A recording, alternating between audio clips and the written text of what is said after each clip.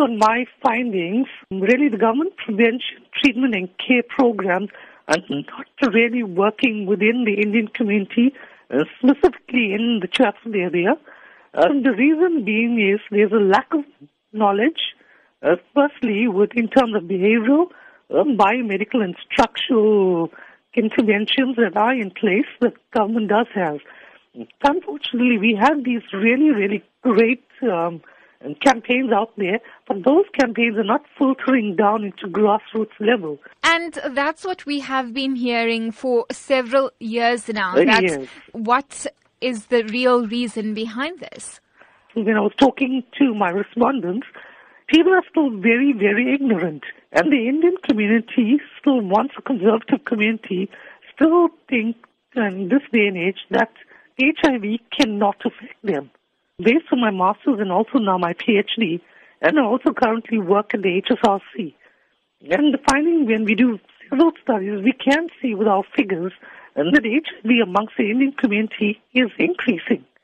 But the Indian community still have this mentality where they believe that HIV cannot affect them, which is a really, really dangerous mindset.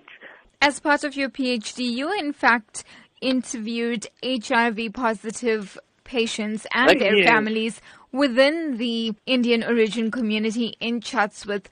Have they provided any insight as to really what it is like being HIV positive and living within this community, as you say, that hasn't openly accepted HIV/AIDS? They are really, really stigmatized by their family and by their neighbors. And some of them, that people that I did interview, did not actually disclose their status as well to their families and the community because they are totally scared.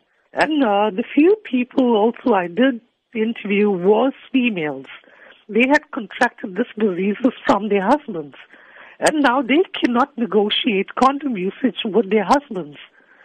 And when they do negotiate condom usage with their husbands will think they are going around sleeping around.